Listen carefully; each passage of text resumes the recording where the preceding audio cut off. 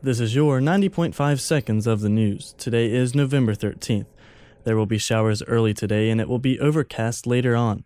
The high will be 57 and the low will be 43. USC students could soon find themselves on a tobacco-free campus. That is, if Healthy Carolina has its way. The current tobacco policy was passed in 2006 and prohibits smoking within 25 feet of doorways. It was intended to start a transition to a completely tobacco-free campus. Healthy Carolina wants to see the policy start by 2013. That does not seem realistic now, though, as President Harris-Pacidi's scheduled announcement of the university considering the initiative is postponed.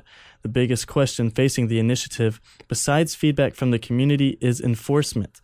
That's currently being researched. A task force headed by Pastides includes Director of Student Development Jean Luna and Vice President for Student Affairs Dennis Pruitt, from which multiple committees are looking into creating and researching a policy and what it could mean for the campus.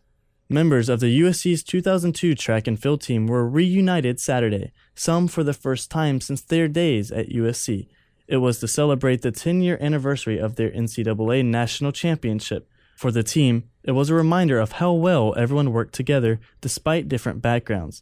Aline Bailey and Lashinda Demas both went on to win Olympic medals and credits the national championship with jump-starting that journey. They also highly credit their field coach at the time, Curtis Fry, for their success, mentioning his no-nonsense, school-first, and tough-minded attitude. Each semester, students in a USC hospitality class choose a local nonprofit to support in a student-organized fundraiser. Read more about the Fall Fair and its support of Sister Care, as well as all of the full news and sports stories, exclusive videos, and even more at dailygamecock.com.